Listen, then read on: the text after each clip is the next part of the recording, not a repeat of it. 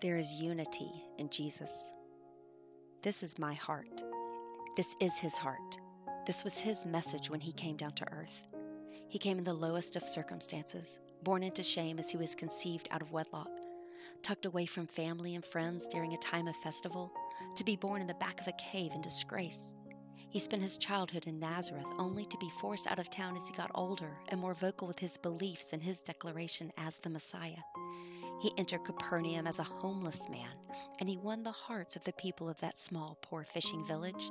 He empowered them with his words, and he loved them with his actions. Up until age 30, he was a nobody, and he had nothing to his name.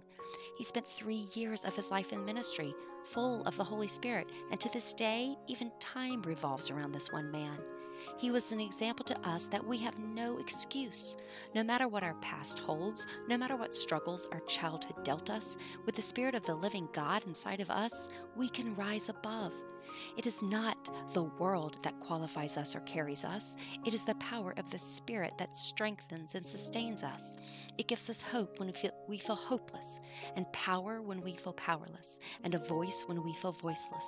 But it is not a loud, boisterous announcement. It is a quiet confidence and a gentle spirit and an open mind and heart to all of God's creation.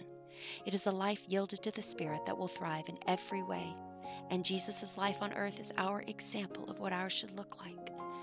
It seems contrary to everything that the world tells us that we need to demand as ours. It is a radical way to live life that is full of adventure, yet lived at peace and with inner joy. And it cultivates relationships that make life worth living and gives purpose to every single day. It is the only way to truly live.